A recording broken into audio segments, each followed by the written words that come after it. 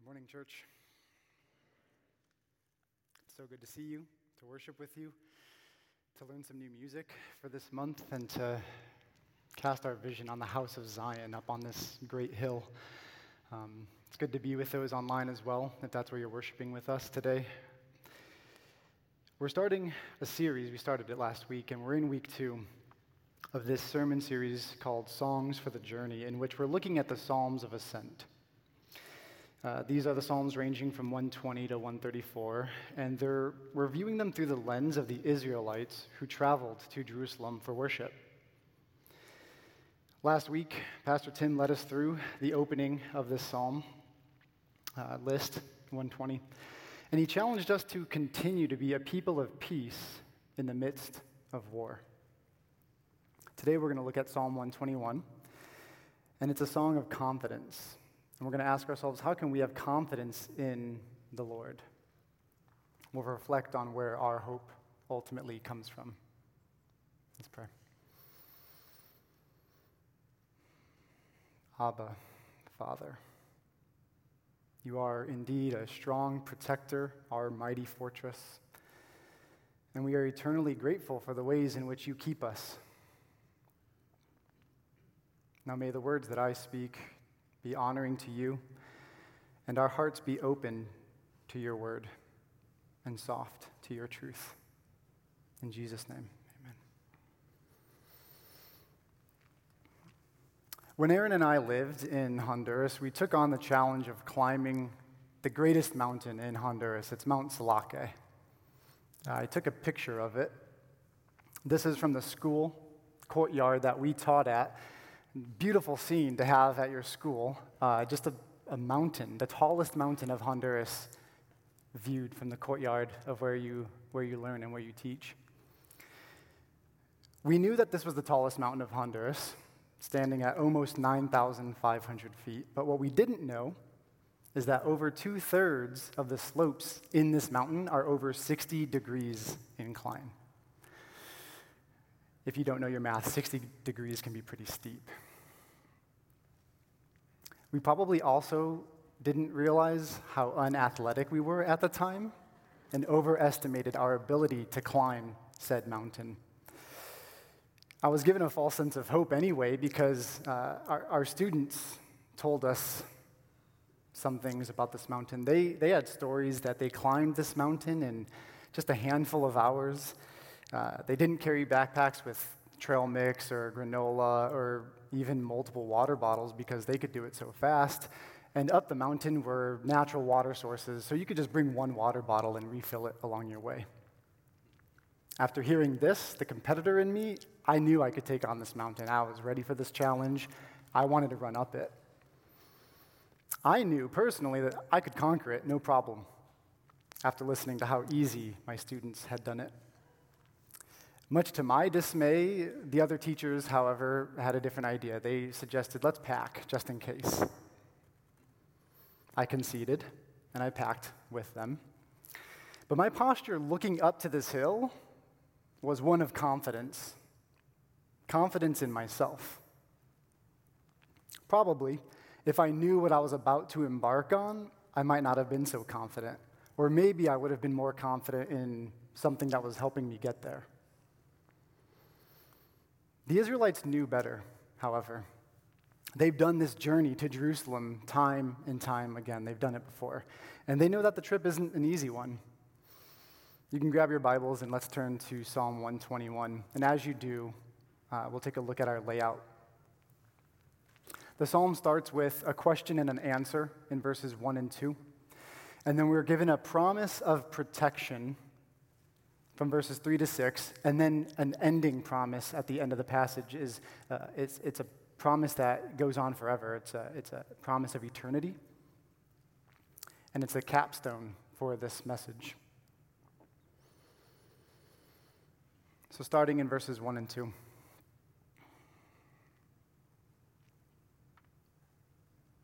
I lift my eyes up to the hills. Where do they come from? Let's pause right there for a second. Commentaries are divided on exactly what the hills might mean in this passage. It could represent just something that's powerful, something mighty in front of you. The one looking at this mighty wall might be tempted to look at it as a sense of security, a fortress of sorts, protection from armies, protection from inclement weather, or maybe even a place to flee, a stronghold to go in times of trouble. Another way to look at this hill is potentially as a place of pagan worship. It wasn't uncommon at this time for people to view the hills as a place of ascension that maybe these other gods, maybe the god of the moon or the god of the sun, maybe some higher powers up there vaguely, a lowercase god. Surely that pagan worship drew into some of the surrounding thought processes. Or a third view, which I believe in our context to be the most convincing and given the evidence, is that these hills are a challenge for the one journeying on them. A pilgrim traversing any mountain would certainly look at this as a daunting task and probably have some worries about how to complete it. Now, the confusion about these hills probably come about because a lot of theologians can't pin down exactly how it was penned. It could be that David was traveling up the hill and on his way to worship, or even down the hill. If you look further ahead at verse 8, the psalmist mentions you're coming and you're going. So maybe he was leaving this mighty hill and he was writing the psalm. Or it could be possible that he was writing about an overall sense of worship throughout the journey of your life and the troubles that we see. Now, all three options are certainly possible, and not knowing exactly the context in which it was penned shouldn't deter us, and it shouldn't bother us, because the answer remains the same in verse 2. My help comes from the Lord who made heaven and earth. My help comes from the Lord. The answer is ultimately God is greater than any one of these three assumptions. Either he's greater than the help of the perceived protection of this hill, or he's a greater help than the false gods, which is just another way of saying a fake help, these pagan gods. Or he's greater than the challenge ahead of me. In the larger context of the Psalms' use in the way that we're studying it, in the Psalms of Ascent, these are songs that are sung by Israelites on their way to worship up this mountain. Jerusalem is a city located in a mountainous area, so no matter which direction they were traveling from, they would have to ascend to get there. It's common that along the way they might encounter thieves in these hills. Maybe the thieves viewed the mountains as a source of security, a stronghold. Along the way, they would face other troubles as well. If you look ahead really quickly, verse 3, he will not let your foot be moved. Hiking up these hills certainly would be made difficult by slopes, by loose rocks, things like that. Or in verse 5, the sun and the moon shall not strike you by day and by night. There's different dangers that happen in any journey throughout the day and throughout the night. Or in verse 8, he will keep your coming and going. As we said before, the Israelites would worship on this hill and then come back down. So it seems like there's a theme of a challenge in this mountainous journey. This journey was riddled with dangers, and anyone starting this journey may not be so confident that they're going to finish it successfully. But the psalmist seems pretty confident here. He asks a question after seeing the challenge ahead of this mountain, and he gives us an answer that he is confident in God. See, unlike me, in my hike up Mount Salake, I was confident, but in two faulty ways. First, I had no idea what I was getting into. And second, I was confident in me, that I could make the journey. Had I known what I was getting into, I might have prayed a little bit more. I might have asked for my foot not to slip. I might have asked for protection from the hot sun or the cold night, or maybe for less mosquitoes.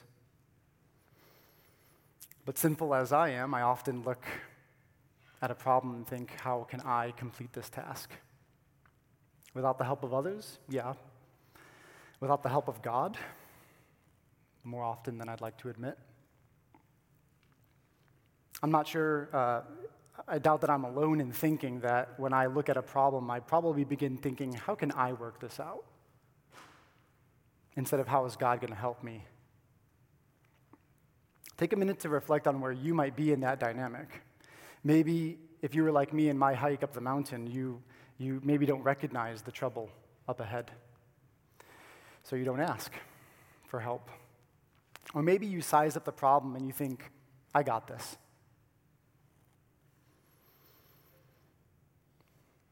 What hills are in front of you today?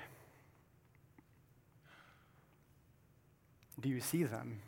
Can you recognize what's in front of you? And where do you seek help? It's easy for us, especially in our part of the world, to think, I'll get help from my financial security, my bank account. Or I'll get help from my retirement plan. I've been doing really good in that. Or, this problem that's really happening in my society, I'm going to leave that up to a political party. I think that'll help me out in this area. When do we turn and say, God, I can't solve this. I need your help? Now, these problems are going to happen. We're not promised, even in this psalm, an easy life.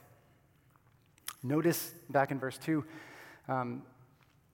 we're given I statements and my statements. We're in first person here. And then in the third verse, we're going to transition to second person.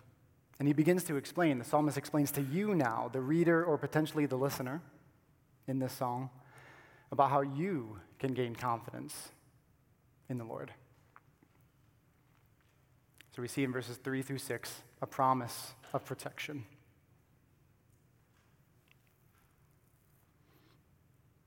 We can read this psalm like a conversation between two friends on their journey. You can imagine the one who's writing the psalm. I've gone on this trek before. I have this experience. And speaking from experience, I've looked ahead at this journey, and I know that my help comes from God. Why? The other person might ask. The answer is in the verses ahead. The next few verses will kick off a series of circling promises that expand and ultimately end in a promise of eternity for God's people.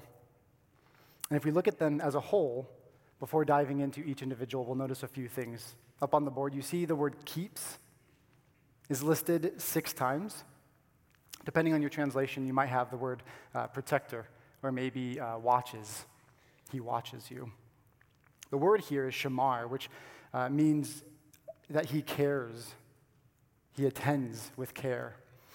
And you might notice that he doesn't just attend to care for one person or another. He attends to both Israel. See that in verse 4? That's the corporate you. He cares for us as a body. And then he cares for the individual you. And the yous are scattered all throughout the text.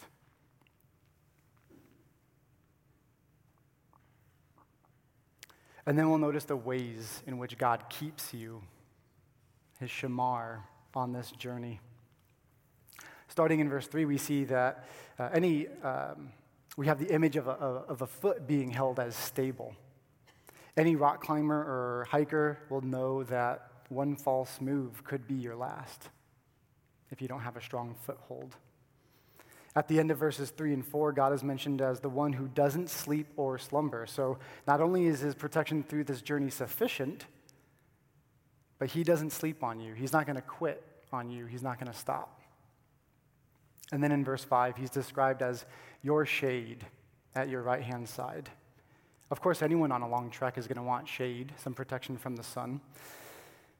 And the significance of a right side shade is that it's a level of elevated importance. So God protects in a way that we ultimately cannot do so to ourselves or to others. His protection is elevated. And he does so day and night, verse 6. Now, some believe the moon and the sun to be a couple different things here. I just want to look at them real quick. It could be a literal protection from the moon and from the sun. They're thinking, Michael, like this. Well, the sun, that causes a lot of damage, the rays from the sun. It could cause me sunburn, heat stroke long term. It could cause me cancer. Okay, that makes sense. The moon, it's a little bit of a stretch, but maybe their thought process is, well, Latin for moon is luna, and go a couple bits past that, lunatic stems from luna. I don't know about that one.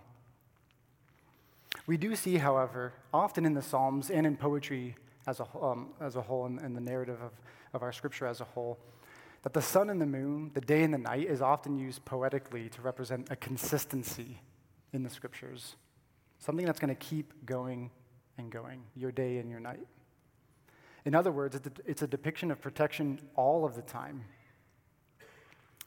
He's a protection at your right side. He's the best form of protection, and he does so ceaselessly. Now, if we tie all of these observations together, what do we get? We get, with God I'm secure, he won't sleep on me, he's the best source of protection, and he always is. It's starting to sound like God is promising, or the psalmist is promising, an easy journey. To modern ears, maybe picking up on this Christian thing, following God, means that this journey is going to be smooth, one without any problems.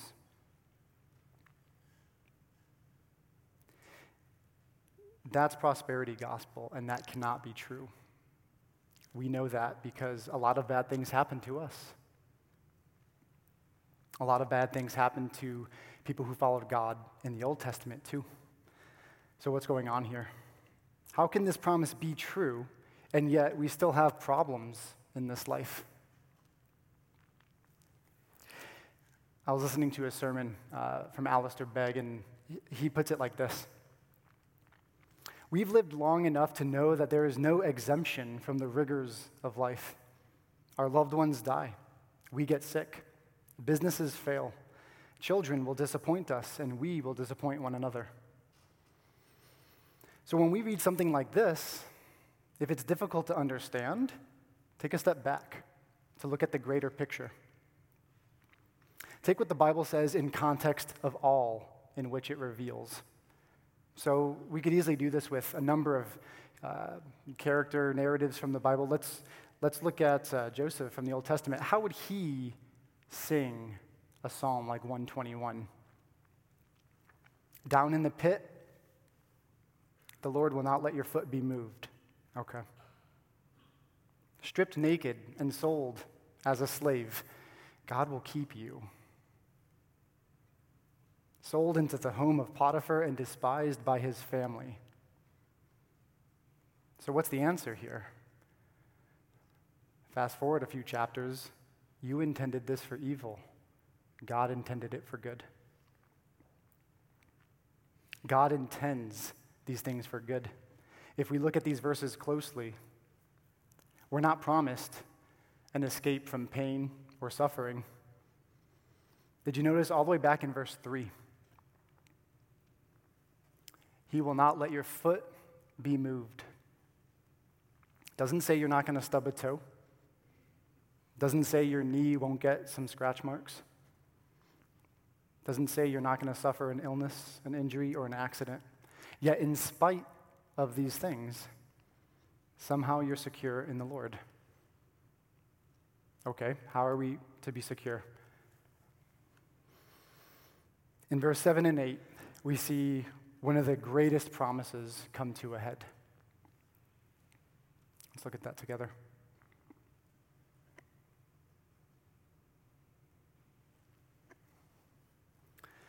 The Lord will keep you from all evil. He will keep your life. The Lord will keep your going out and your coming in from this time forth and forevermore. What do you make of all evil in verse 7? We might be tempted to say, I've got all sorts of evil things happening to me. This verse must be wrong.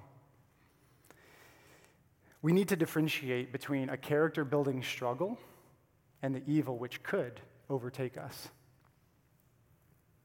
In his book, Long Obedience in the Same Direction, Eugene Peterson says this: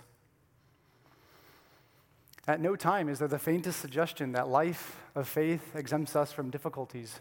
What it promises is preservation from all the evil in them. On every page of the Bible, there is recognition that faith encounters troubles. If that isn't true, then why would Jesus teach us to pray, lead us not into temptation, but deliver us from evil? So he will keep evil away from us, even in spite of the troubles in which we are experiencing. And he will keep your life. Look at verse 7. Some translations say soul. And I think that's probably a more accurate translation here because considering the next line, if we look ahead in verse 8, the Lord will keep your going and your coming in from this time forth and forevermore. Your life and your soul, they're going on past what happens here. And this promise right here is the only reason that this text as a whole should matter. The final promise. The only reason we should be excited about Psalm 121 is if this last line is true.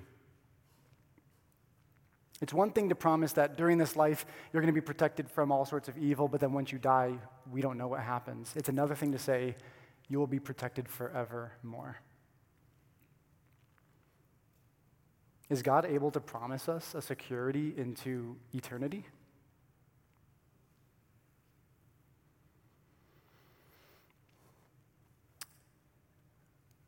I was so excited for that mountain climb in Mount Salake. It had promised me some internal reward for conquering it.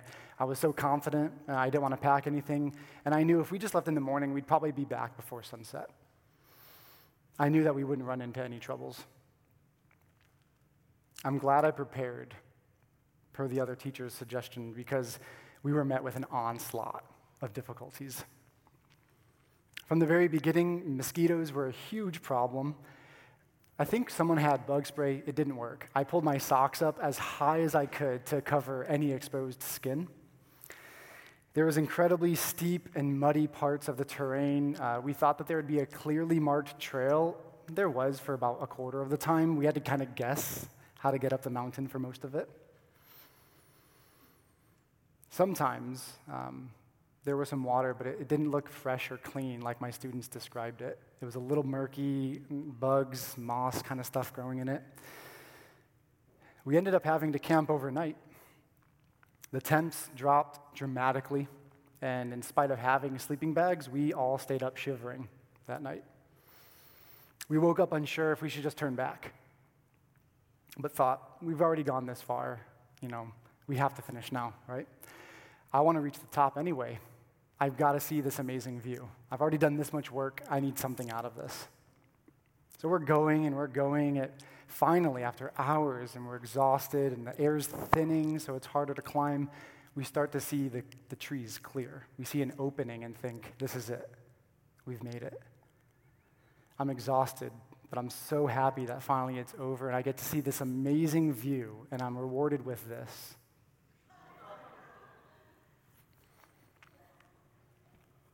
Beautiful. This is when we realized that we were hiking in what's called a cloud forest.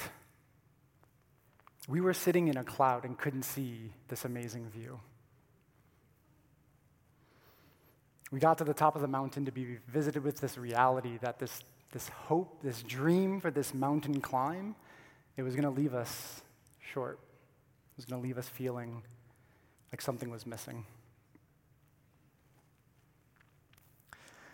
I was left feeling empty.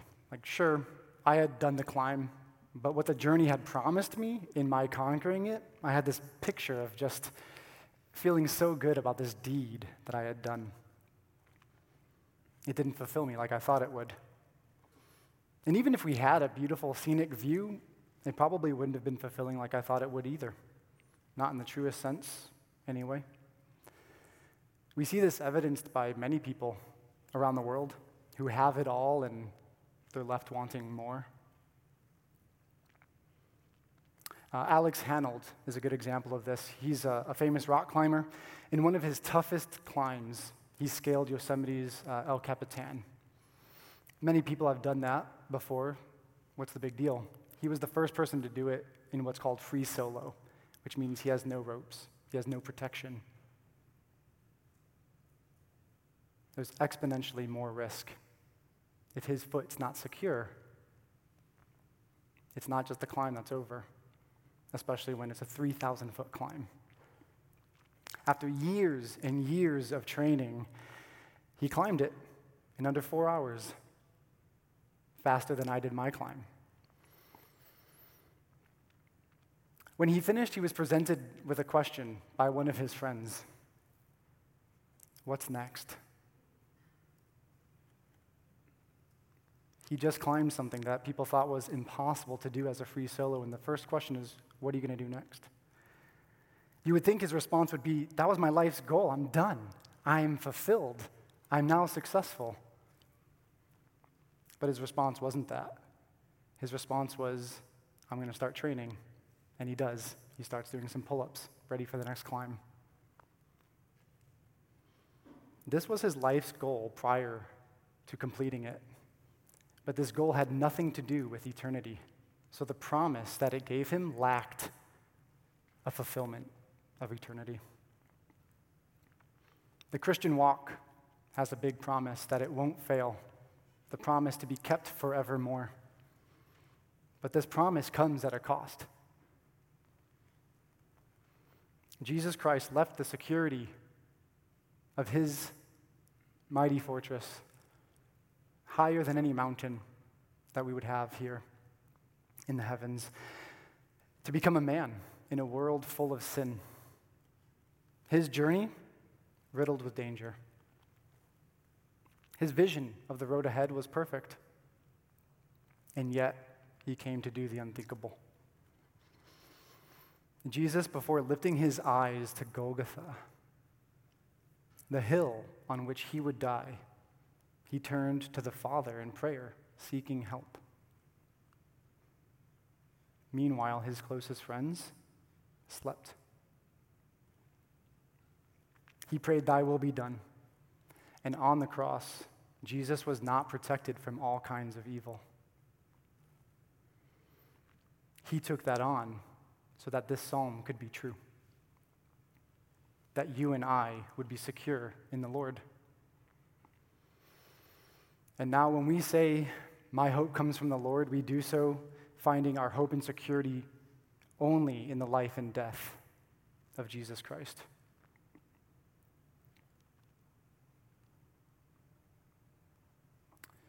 Our big idea for today. As we journey in this life, let us turn confidently to the Lord as our help. I want to challenge you, church, as we look to the hills of our future, to ask yourself, am I ascending this life with my safety gear?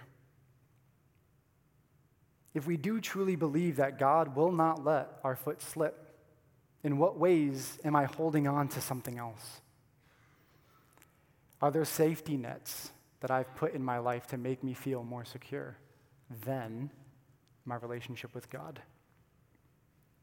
None of these safety nets are bad in and of themselves, but if our security is found in them over God, it's idolatry. We must always turn back to Christ. Dietrich Bonhoeffer says it like this: God's church is exhausted here and encompassed by dangers. Our comfort is that God will guard us his inheritance and lead us home to himself. He does lead us to himself.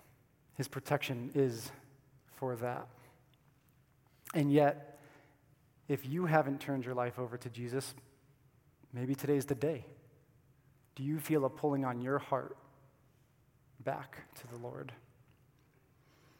Maybe you're tired of trekking this hill that you've been journeying on without the help that you need. Maybe this old hymn will help. O soul, are you weary and troubled? No light in the darkness you see. There's light for a look at the Savior, a life more abundant and free. His word shall not fail you, he promised. Believe him, and all will be well. Then go to a world that is dying, his perfect salvation to tell. Turn your eyes upon Jesus, look full in his wonderful face, and the things of earth will grow strangely dim in the light of his glory and grace. Let us pray.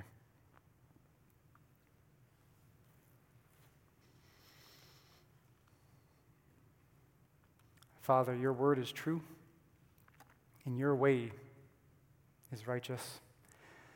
May we hold your promises near to our hearts. Lord, don't sleep on us. Keep our feet steadfast. Keep us in our coming and our going, and keep us forevermore. In Jesus' name.